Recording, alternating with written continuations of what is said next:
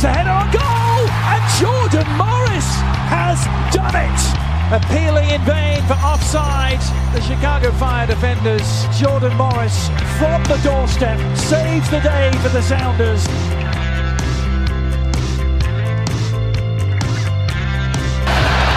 Cleared.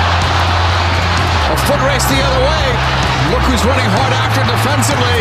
Wayne Rooney, the net is empty. Big collision by the captain. That is unbelievable effort. Rooney putting one up. Acosta. Header. Goal. Hat-trick. Acosta.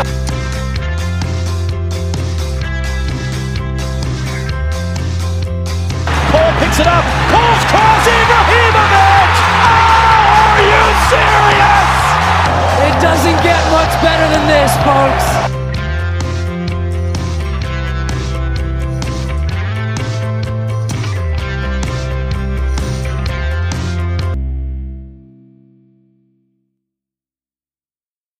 The Stateside Soccer Show with Logan and Jordan. Hello and welcome to the Stateside Soccer Show. My name is Jordan Wiegand. With me, as always, is Logan Stone. How's it going, everybody? Going good. Today we are bringing you our season preview of FC Dallas. We did have this one scheduled for earlier, but due to the weather conditions down there before, we had to, push it back. So we are now finally getting back around to it. What are you most excited to talk about, Logan, with FC Dallas?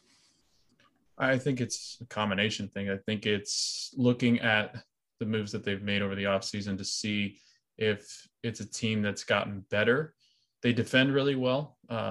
Which, I think that was something when I was looking at it, it wasn't like they were horrible defensively. They really struggle with the attack, obviously. And I think that's something with the right acquisitions. I think it's definitely something that you can fix. It's something that when you're looking at a team and you're struggling to find goals, I think it's easier to replace that than when it backline's defensively just breaking down. I think it's got an easier fix and spending the amount of money you can quickly fix an attack, which, I like some of the pieces that they've added. So I think that they're definitely trying.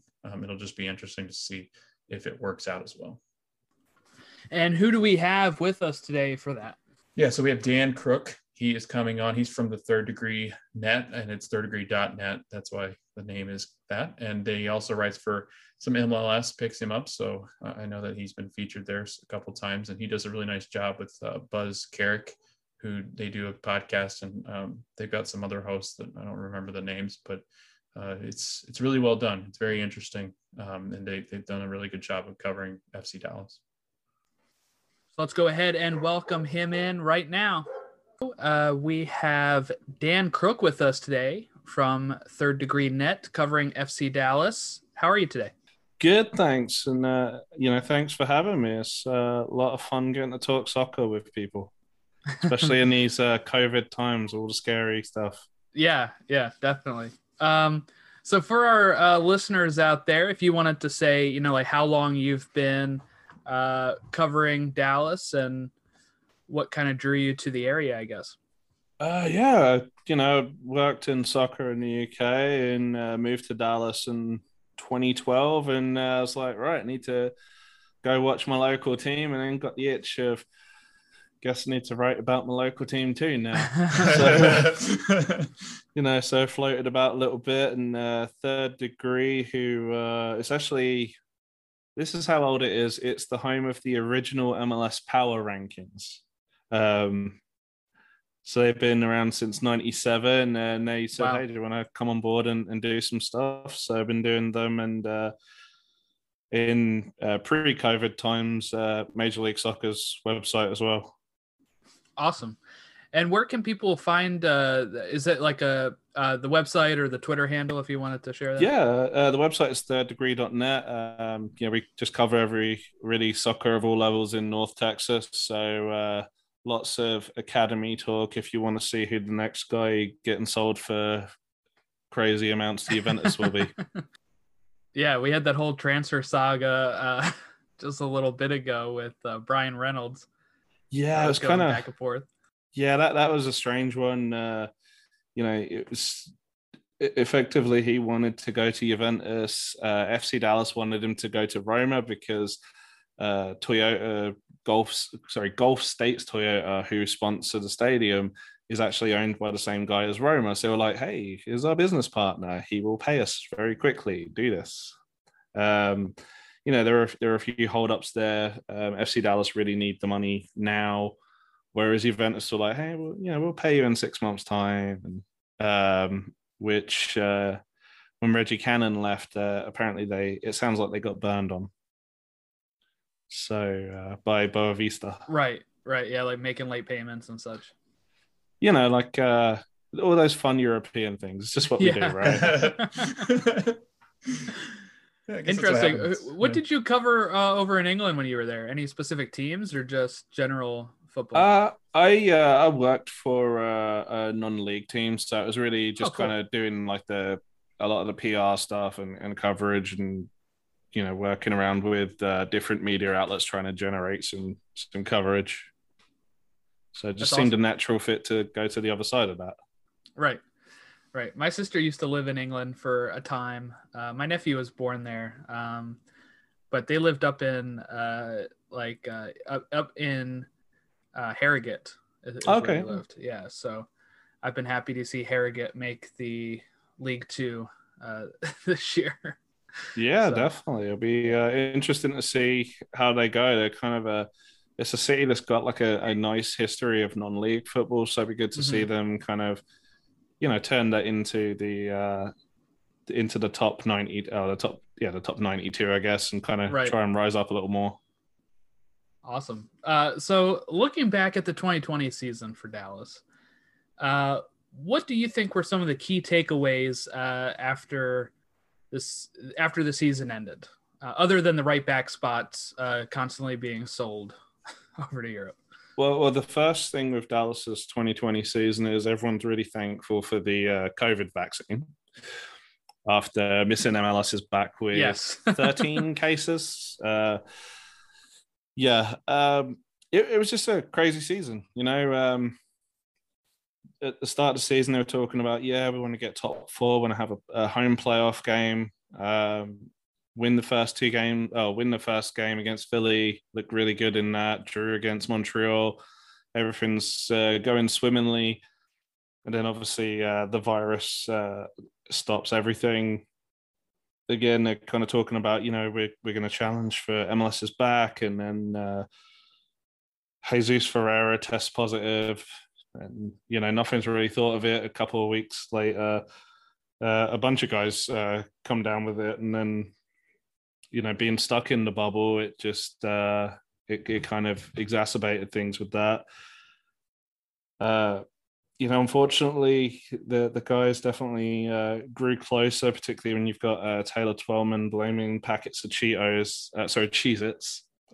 For the spread of the virus within the team, and they're all raring to go, but then they get that awful restart against Nashville. Gary Smith just seems to know how to stop FC Dallas. Unfortunately, when you look back to like the 2010 MLS Cup and then those first couple of games, and it's a team that if you stop them scoring, it can be a pretty long run. Fortunately. At least fortunately for Dallas, it was only the first 3 games that they failed to score in, but only 1 win in 5 was a really bad start, particularly with the kind of lofty ambitions. You had the socio-political element of Reggie Cannon. He shouldn't have been put up in front of the media after the game when there were honestly all of 5 idiots booing the players kneeling, but that was a mistake that then kind of blew up and unfortunately led to death threats to him and his family. And then his move, which has been in process for a year and a half, everyone then says, players are just trying to now leave because of this situation, which just flat wasn't the case. But just just a really rough go of it until until close towards the end. When you talk about their preseason target was as a top 4 finish going into the final game of the season, they could have finished as high as second if results went their way, and they kind of put in a really rough performance away at Minnesota and ended up, what was it, 6th behind Colorado. So, I think it's kind of a write-off in a way, particularly with how the virus affected things, of how particularly as players come through with the USL League One team, the movement between the teams, which was kind of key in the season before for both teams, was nullified because you had to have the COVID antibody to go up and down, or it was like a full 2-week quarantine. Similarly with loan situations, there were guys that could have gone out on loan a lot earlier in the season, earned some minutes and got some experience and contributed in the back end of the season, that were just kind of denied that by a combination of the virus and wanting to keep guys with the first team to enhance the training sessions rather than kind of provide depth in the longer run. Yeah, it was, like looking back on 2020 and kind of, we always like to ask the question about departures and kind of guys that are leaving, so we can get an understanding of, these guys are leaving, they're important pieces that they're going to have to try and not necessarily replace, but find somebody that steps into a role and can play that role. It said, you've got 8 guys that ended up leaving. I mean, there's a lot of roster turnover. Can you speak to some of the important losses that Dallas has that will have an effect going forward in 2021 here? Yeah, I think maybe not so much in terms of importance, but I mean, Michael Barrios is definitely the biggest departure.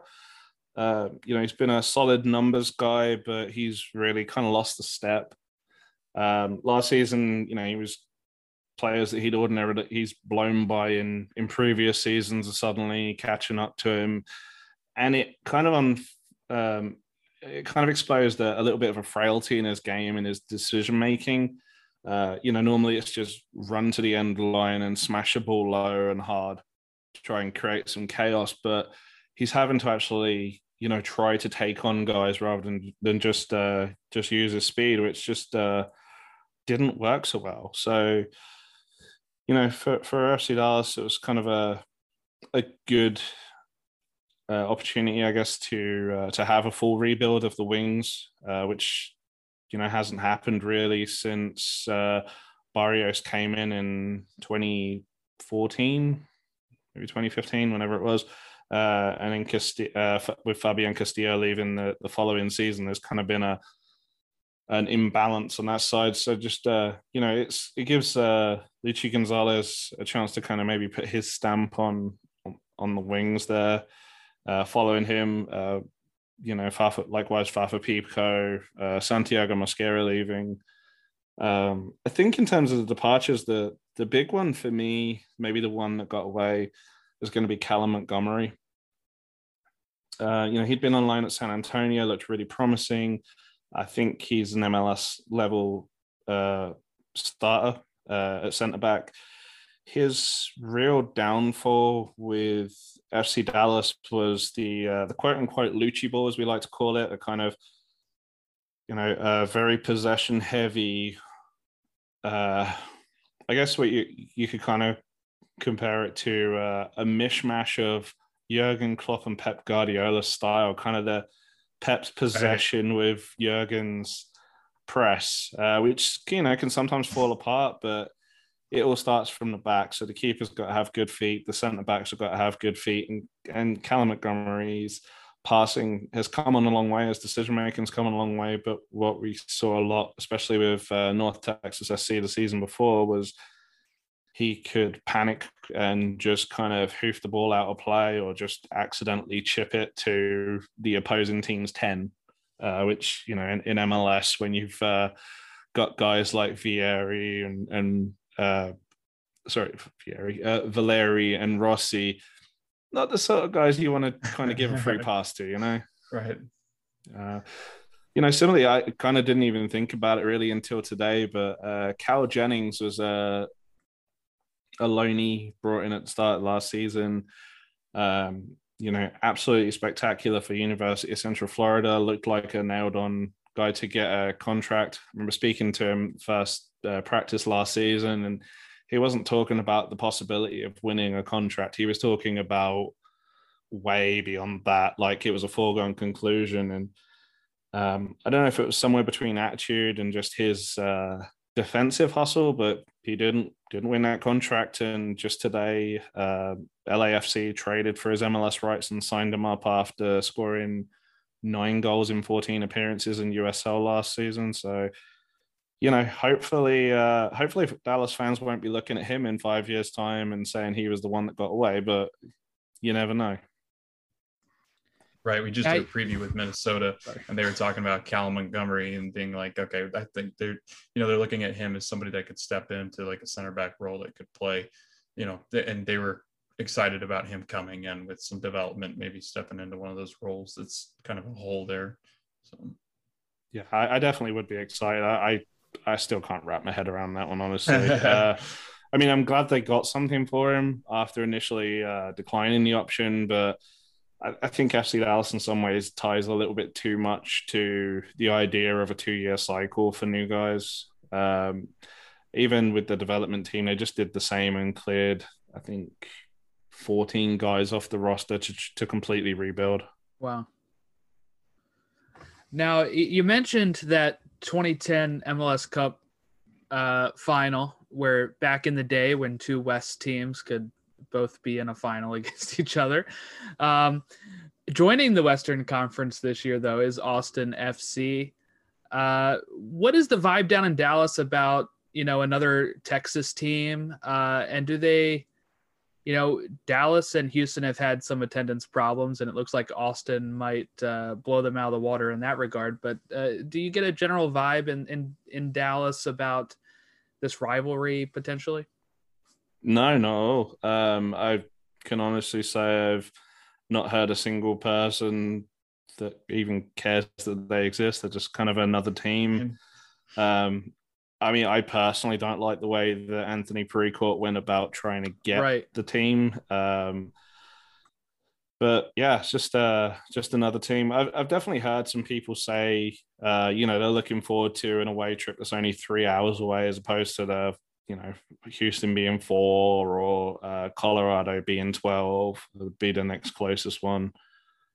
But it's a team that's got traditional rivals, whether it's Chicago, Colorado, KC, and Houston's always going to be the rival. It's not a case of FC Dallas and Houston Dynamo. It's the cities of Dallas and Houston are just rivals in everything they do. And honestly, unless you're talking about street tacos and then it's San Antonio's rivalry with Austin, it's not really I'm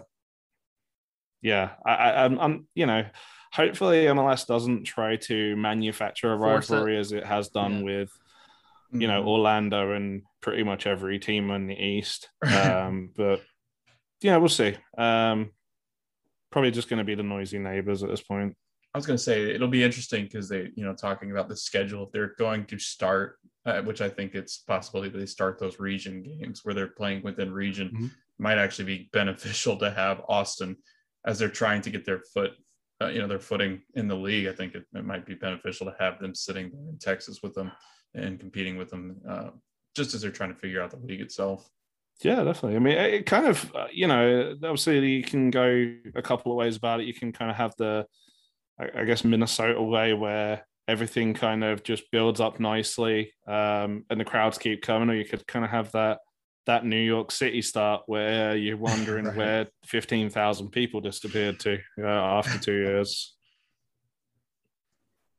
If FC Dallas could wonder where 15,000 people were in the beginning, that'd be great.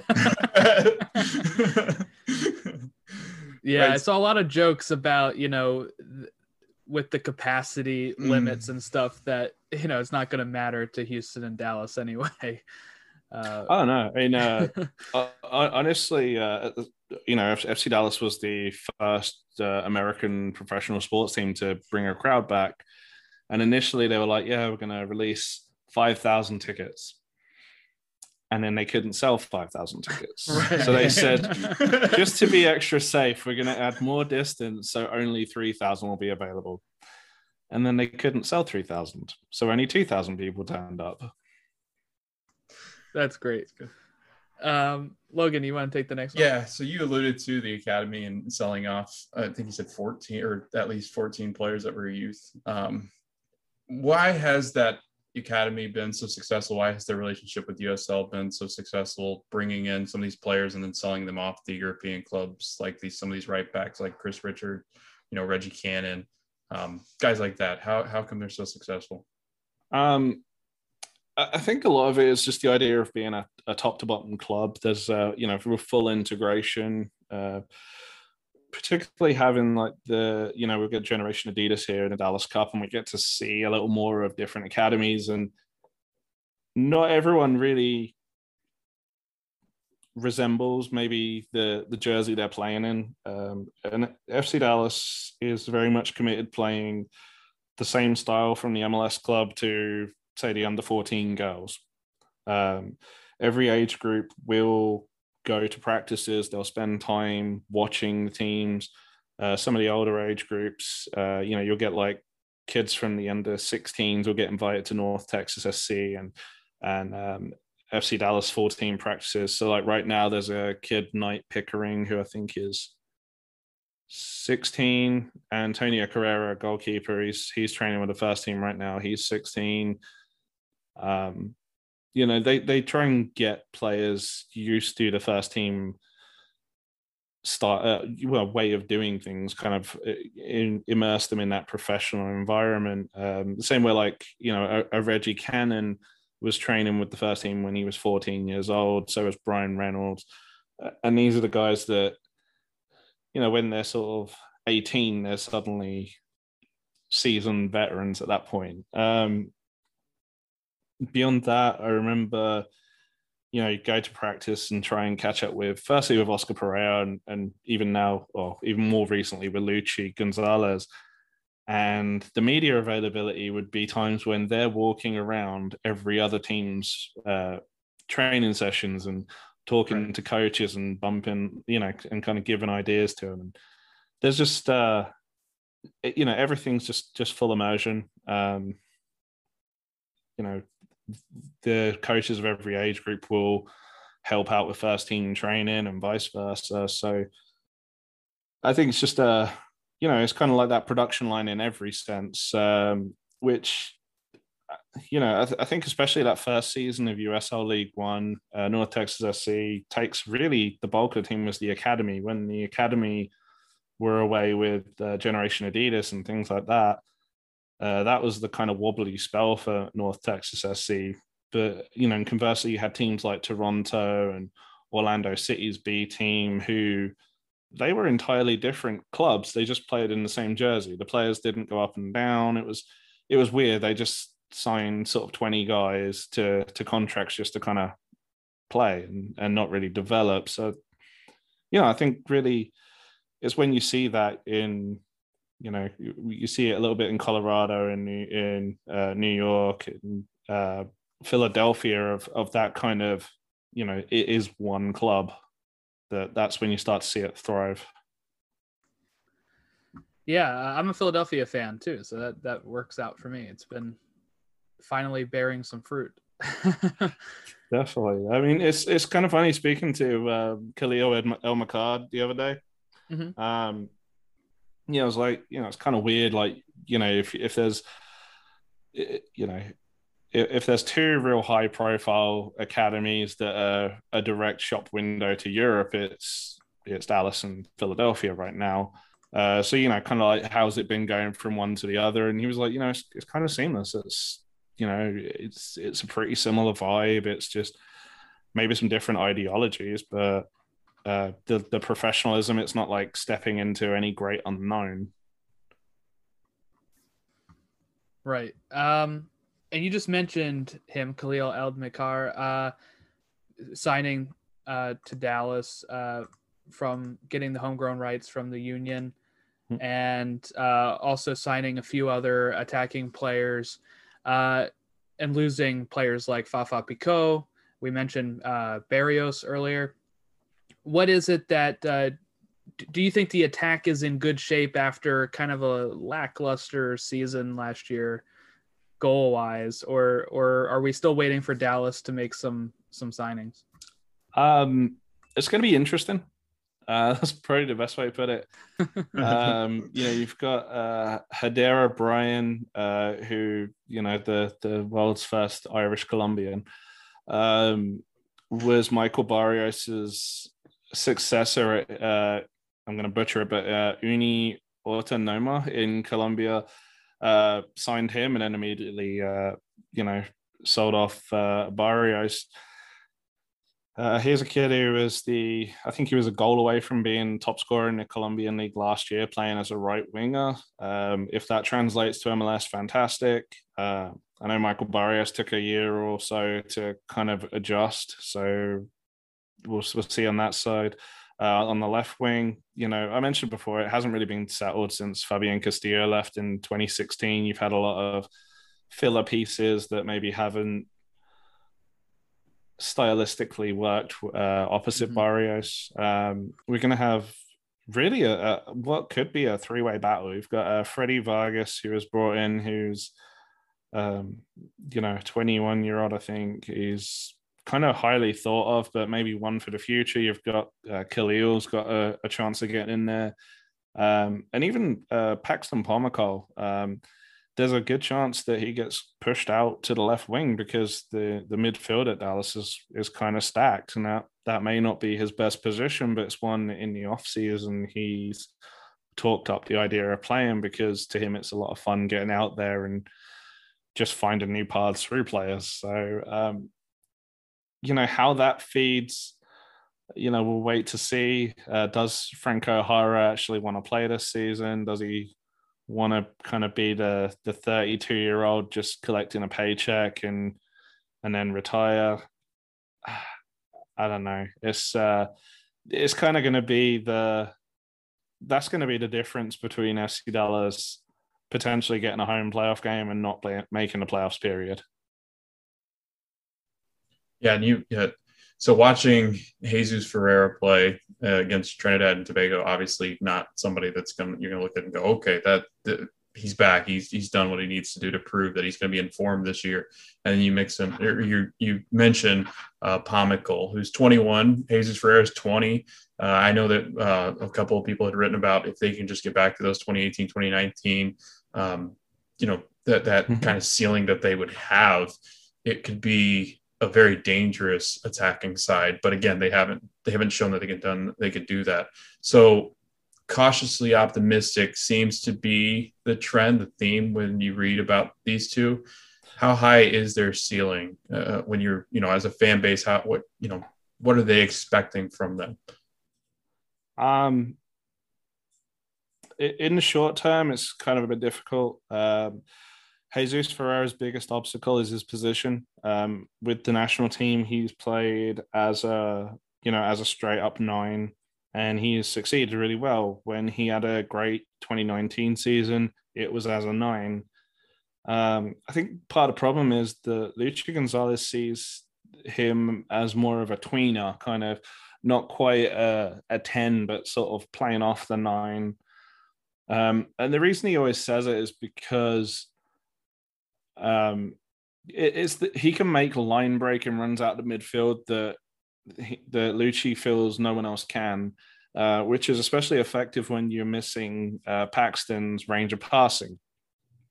So he's been given the number 9 jersey this season. Hopefully that is a sign of things to come. Hopefully he can be the guy that everyone was raving about since the time he was sort of like 12, 13. Paxton, a little bit different. It's more of a health thing. He just had a significant hip procedure, which, he's likened it to an ACL recovery. So if you think of something like an ACL or an Achilles, that first year back is kind of a write-off. You don't see the real player until year 2. So he's talking about he should be fit to start competing in April. There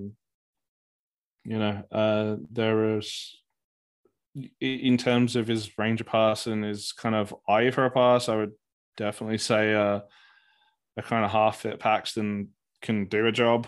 So I'd definitely be happy to see him back. But, every year it's been a series of hernias, hamstrings, something.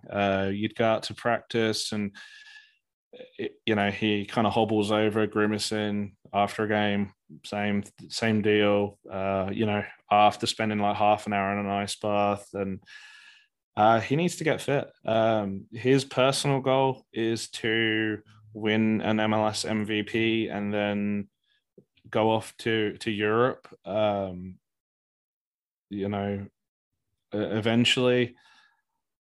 That's kind of going to be the difference, really. His health is going to be the difference between doing that and being the guy on the bench that comes on for the last 20 minutes that you just wish you could get an hour, 75 minutes out of when he's, 29 years old. I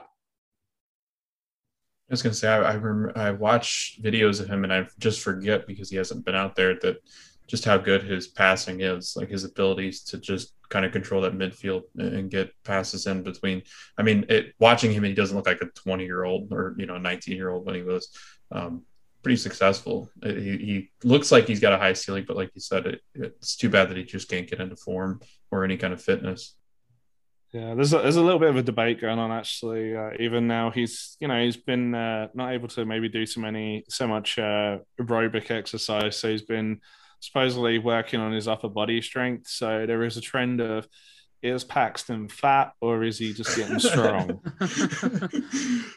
What is it, Bayern over there that's pumping lead into some of those guys when they change over to Bayern? They're like, oh man, maybe Paxton just needs to go back over there, see what's going on.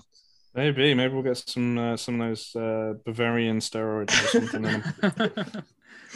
They'll all look like Goretzka. That's scary.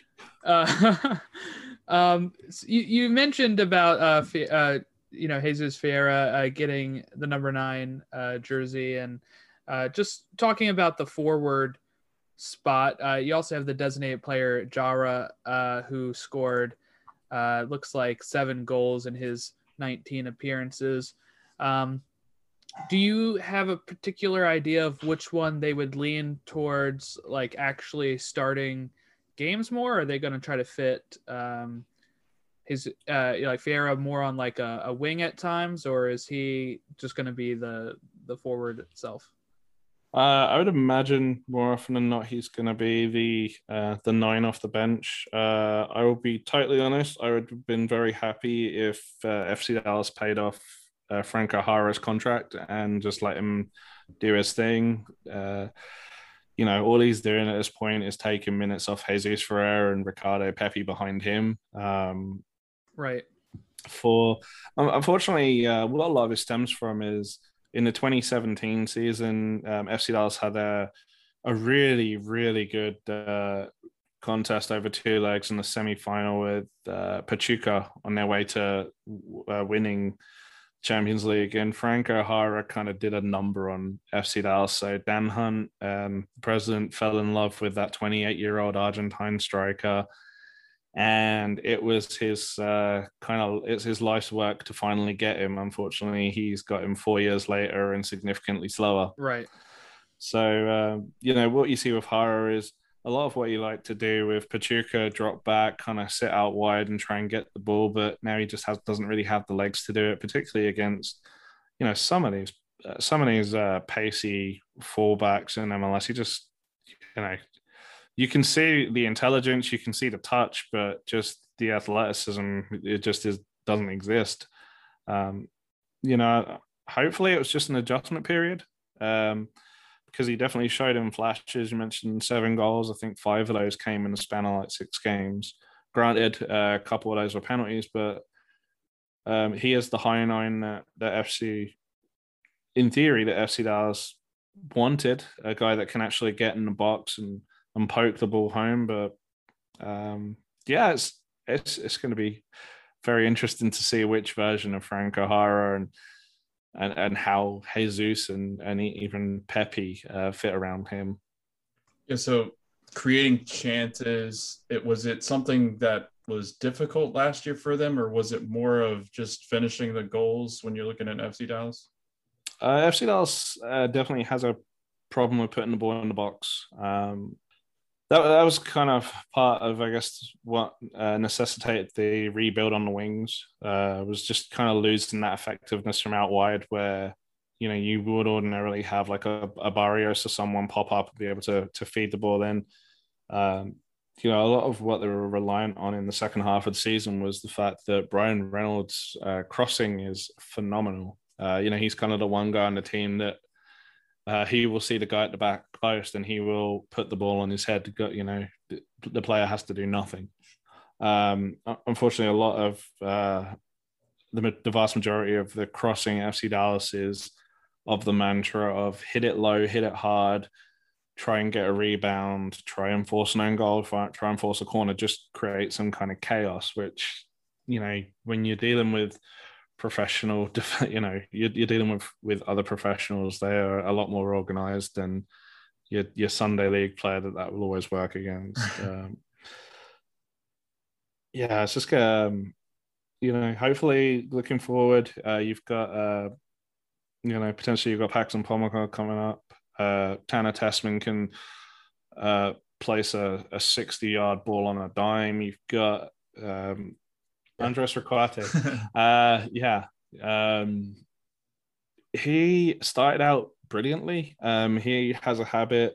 On a little bit of background, FC Dallas doesn't play with a true 10. It plays with what Lucci likes to call a free 8, which effectively means it's a 10 that plays a little tiny bit deeper and actually defends, which is perfect. That's what Ricardo's background is. He was more of an 8 that kind of pushed up as a 10. So he's kind of been that free 8, and then he became kind of more the box-to-box guy. He's kind of just regressed back as the half season went on. So, if he's not trying to link play from the back, he could be that guy that's kind of linking up to the attack. But unfortunately, there's always that one line missing, whether it's the link between defense and midfield or the link between midfield and attack. So, we'll see really whether all these additions and departures kind of change that. But, it may be down to philosophy. It may be, tweaking what Lucci ball is.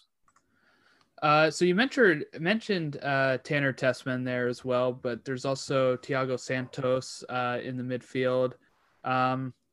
What do you see? What was your thoughts on Thiago Santos's first year at FC Dallas, and where do you see Tanner Tessman getting the minutes this season? I honestly think Thiago Santos has been one of the best signings they've made in years. If soccer had like the 3 stars of hockey, he's your number 2 or 3 guy every week without fail. His signing really did open up, particularly after losing Carlos Gray. So the ability to play with a single 6 rather than the double pivot that they kind of did rely on with no one that can kind of hold that defensive role on their own. He's also that horrible guy that will kick the ever-loving crap out of the opposition, which FC Dallas is a young team. It's a soft team. It kind of needs that guy. So his real drawback is, he's a 30-plus guy, particularly when it came to the playing twice a week. He can't do that. He might give you 1 good game and 30 good minutes out of that 2-game week. So, having the stretched out schedule might be nice. You've also got Brian Acosta playing as more of the box-to-box 8. He can kind of come back on those defensive responsibilities too. As you mentioned, Tanner Tessman also can slot in there. He's in the academy. I think he's played 6, 8, 10, 7, 11, 9, and centre back. So, yeah, he's kind of the I mean, he is the prototypical argument of what if soccer got America's best athletes, as a 18-year-old who's 6'3" and as wide as a house. It should be the midfield in FCS is very. It's a logjam, unfortunately. You've got I mentioned Acosta. Acosta's really underperformed as a designated player since arriving from Spain a couple of years ago. You really could put a case out for Brandon Sylvania playing ahead of him, for Tanner Tessman, for Paxton Pomacall, really. Potentially even Edwin Cerrillo. So, 4 homegrowns right there. But, a lot of it's going to come down to experience, and he does get the nod quite often because of that. Yeah, and it was, I think was it the U.S. game when he was playing, Tanner Tessman dropped back and he was playing, I think they had him at left back at some point. If my memory serves me correctly, for some reason I thought that's where he might have ended up, and they're like, I didn't know he even played back there, but he did. I was like, it's hard to. He'll just kind of do whatever you ask him to. He's kind of one of those just complete players. So kind of just transitioning back in that defense, the second best defense when you're talking about goals allowed, 24 goals in 22 matches. What worked well for them last year in that back line? Matt Hedges. I think they conceded 16 goals in the 19 he played. He's coming on his 10th season. The guy is, he's surpassing Jason Christ as the team's greatest ever player. He holds all the appearance records already. He's just been a phenomenal player, a phenomenal servant, great passing out the back, defensively great. Defensively, he just knows where to put himself. And, he's still, he's just turned 30, has the athleticism to really make up for other players' mistakes at times. Reto Ziegler last year, turning 34.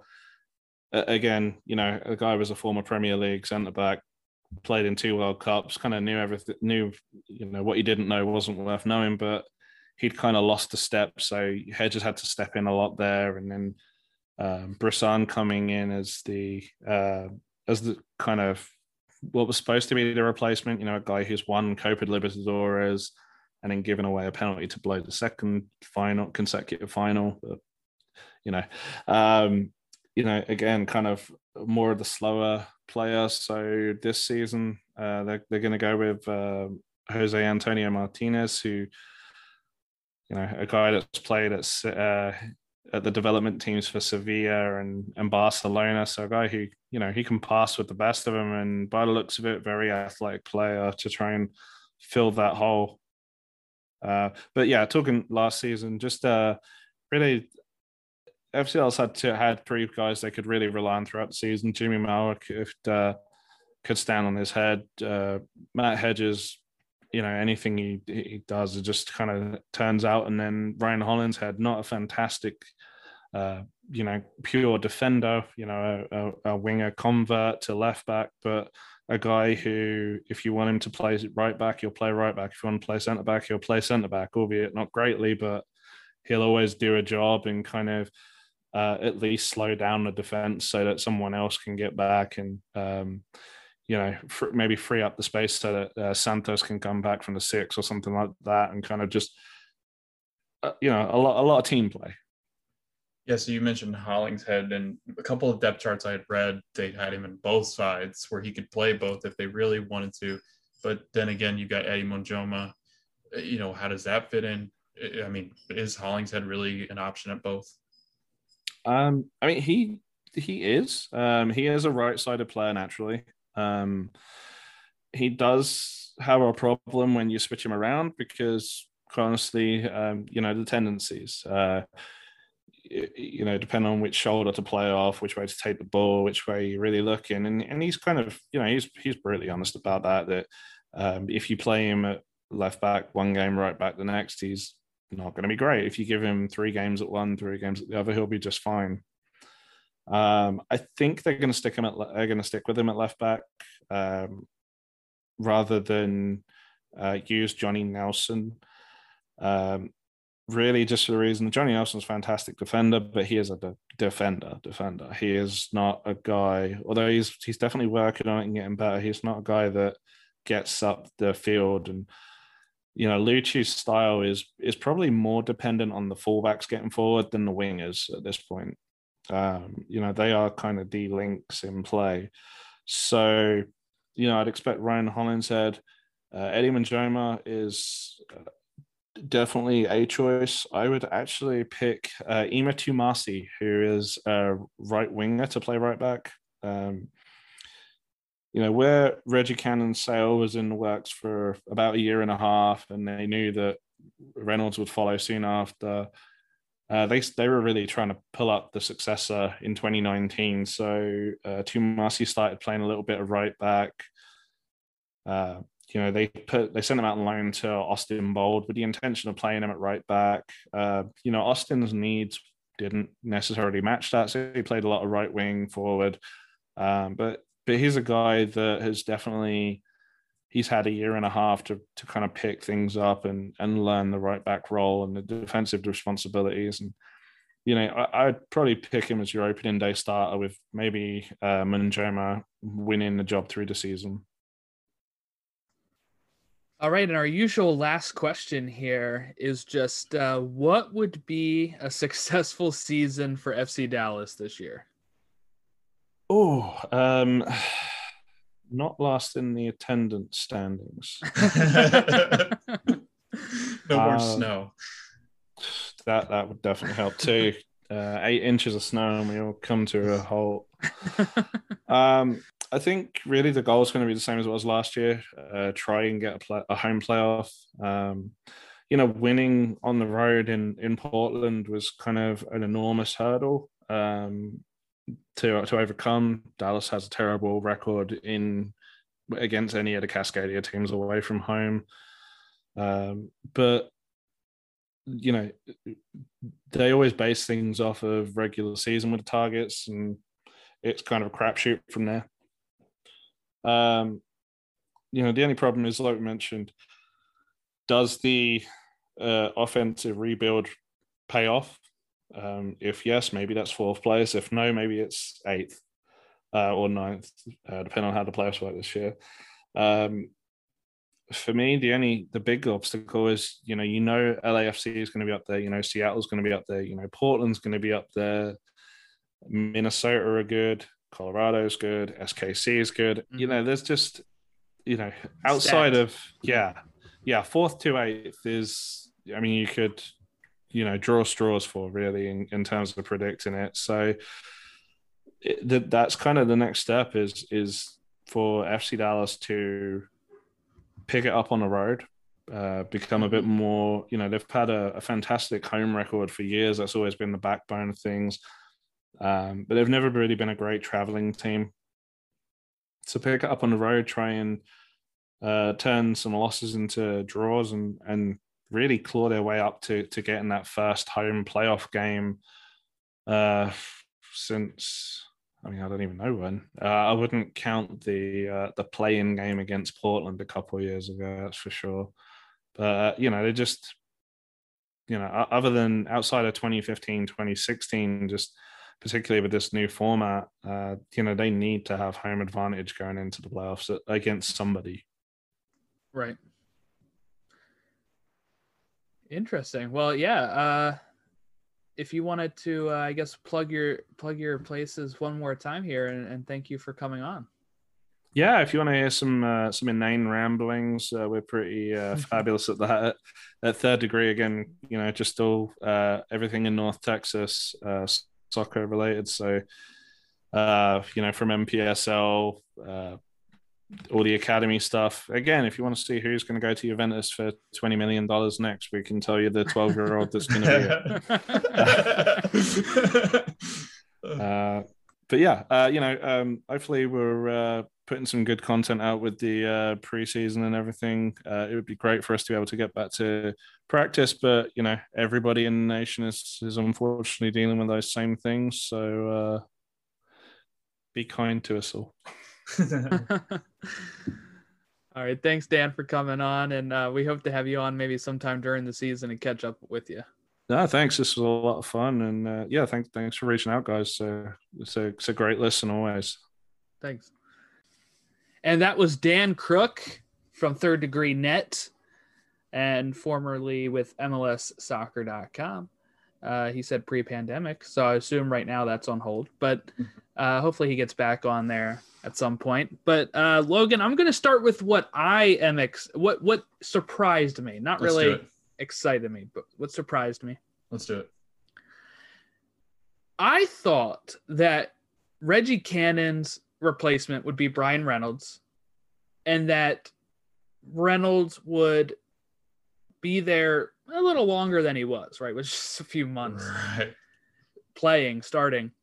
But he mentioned that they already knew that he was going to be going quite early, that even 2 years ago or so, they were looking at who's going to replace Brian Reynolds. And for me, what just surprised me was the forethought of that,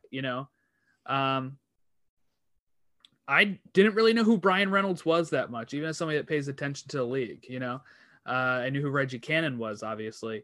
But then to know that they were even negotiating, that the FC Dallas themselves knew that at some point soon after Reggie Cannon left, Brian Reynolds would leave, and that they had already had their player on loan to Austin trying to play right back to prepare for this eventuality. For me, it was just kind of mind-blowing that the forethought of that, because we've never spoken with anybody inside of a youth structure or anything, so obviously there has to be these forethoughts, but it's just funny to kind of see it come to fruition, because sometimes these players don't pan out, so that I found that very interesting. But when he was listing off the teams in the West and thinking that Dallas needs a home game, I don't see where they get it, because that's top 4, right? Yeah. It changes every year, so I guess, but I think it's top 4. And like he was mentioning, the teams, and we've been covering these teams. We're down to like the last 3 of the West right now, right? So we got 2 more of the West left, and we have teams like LAFC, Seattle, who we haven't gotten to yet, Portland, SKC, Minnesota. I think we're pretty high on those teams. So that's 5. I just don't see how they get ahead of that. I mean, they did beat Portland as a shock in the MLS Cup, like in the playoffs in penalties, but, and they only lost by 1 to Seattle. But Portland, as we covered last week, or whenever we released the episode, Monday, I guess it was, when we talked about Portland, they had a lot of injuries that missed near the end of the season that I think they would have went deeper had that not happened. So I don't think that they'll reach that target that Dan set. And he seemed kind of like, that it's, like he said, it's kind of just pretty much picking straws at that point to see who gets in the top, who gets anywhere in the playoffs from 4 to 8. But, I don't think they'll have the home playoff game, because I think the top half of this Western Conference is stronger than the, like the other 8. So, or the other 4 of the 8, if that makes sense. No, it does. And, going through and doing my due diligence on all these teams, I read so much and I get so many different perspectives. Obviously, I listen to Third Degree Net, and I, go through and read some of the SB Nation that they do for Dallas, and I read MLS, and then I listen to some of the things that, Extra Time Pod and them do. And when you're looking at this team, the biggest thing for me is that a team that is wanting to compete for one of those top 4 spots is going to get, their goals. They're going to create their chances. They're going to not go through these spells where their defense is just so dominant that they can make up for the 0 goals or the 1 goal, or, that's just not sustainable. And I don't think, I don't think they've done enough. I think, yes, they did hit a reset, but I'm not sure the reset is any it'll be interesting to see how well the reset works, because I think some of the players they brought in, while interesting, I've always got a concern about how that translates into MLS, right? You look at the different attacking players that they brought in. You're talking about O'Brien, you're talking El Medgar, Vargas. Like he said, it's tough to get a gauge. Give me a couple weeks and see how that is, but I don't see where they've gotten exponentially better. You know what I mean? I think it's slightly progressive, but I don't think it's anything that you're going to write home about for a team that scored 24 goals. It just 28 goals, gave up 24. 20. Yeah. Okay. Sorry. Mixed them That's up. right. But again, a dominant defense. And I think it got better with Jose Antonio. But I don't know, again, where do you go? Jesus Ferreira, can you really count on him? I mean, do you think, Jordan, do you think that it's he's somebody you can count on? He doesn't seem like somebody that fits that system at all. And Lucci's still there. There's a cat behind me. Sorry, we're on video. There's a cat. I can hear the cat the whole time so too. Which great, one is it? that? Is that That's Wrigley Hazel. or is That's Hazel? Okay. Yeah, she is a Hi, Hazel. Orlando City fan. So yeah, no, Yeah, the so cat she's just jumping. Well, she's looking at the stateside logo behind you. the joys of Zoom podcasting, right? I Jesus don't Ferreira. know. I'm a big Jesus Ferreira fan. Okay, Yeah, me too. I want him to do well, obviously. so I'm gonna hold out hope. Okay, makes sense. My worry is with like El Medgar and stuff is like Khalil. The Union gave up his homegrown rights. I don't know if that's like a player thing forcing that, or with the way that the Union Academy is so good, I don't think they would just do that if it's somebody really promising. So I'm not really sure. But Dallas also has a strong academy that I'm not sure they would just go out and get somebody that's not. So I'm thrown off by that. So we'll see how that plays out over the course of the season. But they did like O'Brien. I watched highlights. He does have really good pace. He does have the ability to get inside the box. My biggest concern with him, I think, is does it translate to him getting past some of these defenders? Obviously, it's not a great defensive league, but I just wasn't impressed enough with him. I honestly think that their best prospect is Tanner Tessman. Like, I think that he's somebody, and again, we might be talking about this next year where he plays well this year, and he's gone. Yeah, he goes over to Schalke or somebody that's in Germany. Please don't send him to Schalke. Oh my goodness. He get a lot of time though. But again, like he said, he's so versatile. I mean, the kid can play everywhere, and he was dropping dimes on, if you watch the end of that Trinidad Tobago when he comes on. And again, we've talked about this a lot of times with the U.S. men's national team. We need players. I'm not saying all these great athletes are going to drop their sport. Football and basketball aren't going away. Football's kind of going away because concussion issues, but it's going to still be there. It's too much of a moneymaker. But you've got Tanner Tessman, whose uncle or godfather is Dabo Sweeney at Clemson. That's the best football program in the United States. And he chose soccer, right? Yeah, debatable, right? Maybe Alabama. I forgot about Bama. Sorry, Probably Bama people. I don't think we have a Bama MLS team, so that's good. Coming at least. No, but wasn't it Dan from the SKC? Yeah, Dan, I'm so sorry. No other listening. pod. Yeah, he's an Alabama fan. But again, like I said, I think Tanner Tessman, if I'm looking at the FC Dallas side, I got to think he's probably the most promising, right? Yeah. Well, here's my worry with Dallas. For some reason, it seems like the Hunts are content with being I don't want to say feeder club, but it's they are. What they are. It worked in the past. Oscar Pereira had this team near the top of MLS consistently. Supporter Shields, challenging for Supporter Shields, challenging for the Cup. Even before Pereira, the 2010 Dallas team that made that play, the Cup that we talked about against the Rapids. We talked about that on the Rapids podcast, and we also talked about it on this one about Dallas. But for me, it's all well and good if you're going to send off some of these players and convert these, but at what point is it just making money, right? I can understand being a feeder club for some of these, like if you're Southampton, right?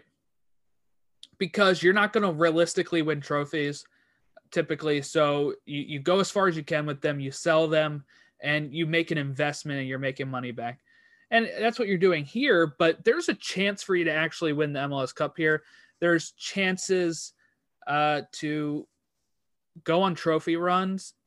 But like Brian Reynolds was their right back for like 3 months, right? Reggie Cannon left in the summer. And then Reynolds followed like right at the end of the season. So yeah, you got money for him. It's great. He's going overseas. That's a good mark on the academy, and it's going to ultimately help grow maybe soccer in Texas, I guess. I don't really know. But you ultimately want to win cups as well at some point. And to be an original 1996 team, they were from 96, right? They're not 98. That's fire, right? Yeah, Dallas, I think they're 96. Is it in their logo? Yeah, I think so. Yeah, Let me just it's 96 because I think I was just looking at that too.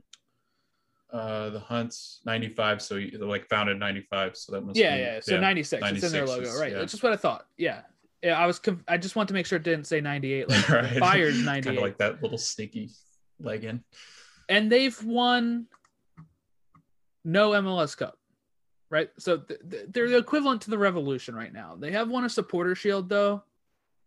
They've been runners up to the Supporter Shield twice. They've won 2 Open Cups. They've won they were runners up in the MLS Cup. But at some point you have to win trophies and not just be shipping players overseas too. So if I look at it in an American sense, U.S. men's national team, they're doing great with their assembly line, right? But if I'm an FC Dallas fan, that doesn't matter to me, right? Which is why you want to win. Yeah. You want to win the trophy at the end of the year. What are you saying, Logan? I think that's why when you're trying to sell 5,000 seats and there's 2,000 to be had, because you become a team that is, and I wouldn't say that they're like real small market. They're not like Kansas City is smaller than they are. Minnesota is smaller than they are. Dallas is a big city. And the fact that, and actually, Jordan, I read an article too that I think the Hunts, or it was either Hunts or Lucci, that were quoted saying, do you think that you can be successful being a selling team? And they actually said that, yes, I do think it's possible. Look at blah, blah, blah. And they were listing off instances and throughout soccer, but this is different. This isn't like this isn't like what you said, the fact that you thought Reggie Cannon was going to be, Brian Reynolds was going to be that replacement but he's sold off in 2 months. At least a year. Yeah. It's right. Like 2-3 months later. I think it's more about return on investment because again, they're not getting money in the stands. They're not, they don't have the big following that some of these other, Galaxy selling out their kit, big cities like that, just making money off of everything. Dallas is making money off their players, and that's what you're seeing. And I think that's why fans are just not going to be interested in that team because 1 minute they're there, 1 minute they're gone. It's like, as a Baltimore Oriole fan, it'd be like if we were focusing on our youth players just to sell them. Yeah. Right. Yeah. I'm invested in the Orioles farm system because I want them to help us win, not just selling them on to the next day. Not even like trading them in baseball where you get prospects also. It is literally just selling for money. And if you put that money in the wrong thing, it's gone. So I'm a big fan of Dallas's, farm, their youth teams, their academies. But at some point it has got to translate into holding these players long enough for a year or two run before selling them off, is what I think. And I guess that's where we'll stop for it. I don't want to make it seem like I'm going in on them, but I do think at some point they do have to win. Yeah. And I think with these signings, I think they're getting a little bit better, but not drastically enough to where they're going to make a push towards those top four. I mean, the fact is, we just heard Dan say about Jara, right? That he wouldn't mind them just buying out his contract. And he's a DP that just came in this year. So again, That's I don't know number 9. how well. Yeah, I don't know how well that's going. Bringing in these players. Other teams are like scouring the streets for number 9s. This team's got one, and they're like, I don't really like that one. This team seems fine by it, but yeah, I don't think the right. Don't think the fans. It's not as good signing as like they need like a Reynoso type figure or a Vela, where they just are game changing. If Minnesota wins an MLS Cup before Dallas, that is a blight on Dallas, I will say. Because Minnesota took a few years to get going. They don't even really have a youth academy, but they've brought in somebody like Reynoso. They've built up this squad, and if they're going to consistently be better than Dallas at this point, then that is just mind-boggling, because I started following this league like the year before Dallas was in a final, and then I watched Pereira's Dallas team, and it seemed like they were on the verge. That to see them kind of regress a bit, but also be churning out all these people, makes it kind of like a blight on their competitive side. Yeah, I think I'm good. So let's wrap it up. Yeah, let's wrap it up. We are on Stateside Show on Twitter at Stateside Show, Instagram at Stateside Show, Facebook.com/Stateside Show. Email us at, you guessed it, statesideshow@gmail.com. We will have the YouTube page up at some, with video at some point. This might be a test pilot. We'll see. We've been, as we just said, video recording. Then I might be using this as test footage for editing and such. But that's going to be in the link tree as well. Not yet. I haven't put it in there yet. I probably should though. But that's, the link tree links in the show notes if you wanted to follow that. But that's it. Rate and review our show if you're listening. That helps people find us. I think we only have like 5 ratings on iTunes, but we have a lot more listeners than that. So if you do give us a rating, please do. It helps our show find more people. And I feel like we've been having such a blast doing this. I hope everybody's enjoying the content, listening to it. And we'll catch you all next time. We're going to be having LA Galaxy preview next. Then we have a Seattle preview probably within the week. And then from there, we start the East. So really looking forward to that. And we'll catch you all next time. Thanks for hanging out. Tomorrow throwing his body in, it's going to fall for Ibrahimovic! Oh, come on! Thank you for listening to Stoppage Time Soccer Show. We hope that you continue to listen to our show as we recap the U.S. men's national team, Americans abroad, MLS, USL. This is Stateside Soccer Show presented by Stoppage Time Soccer Show. Have a good one.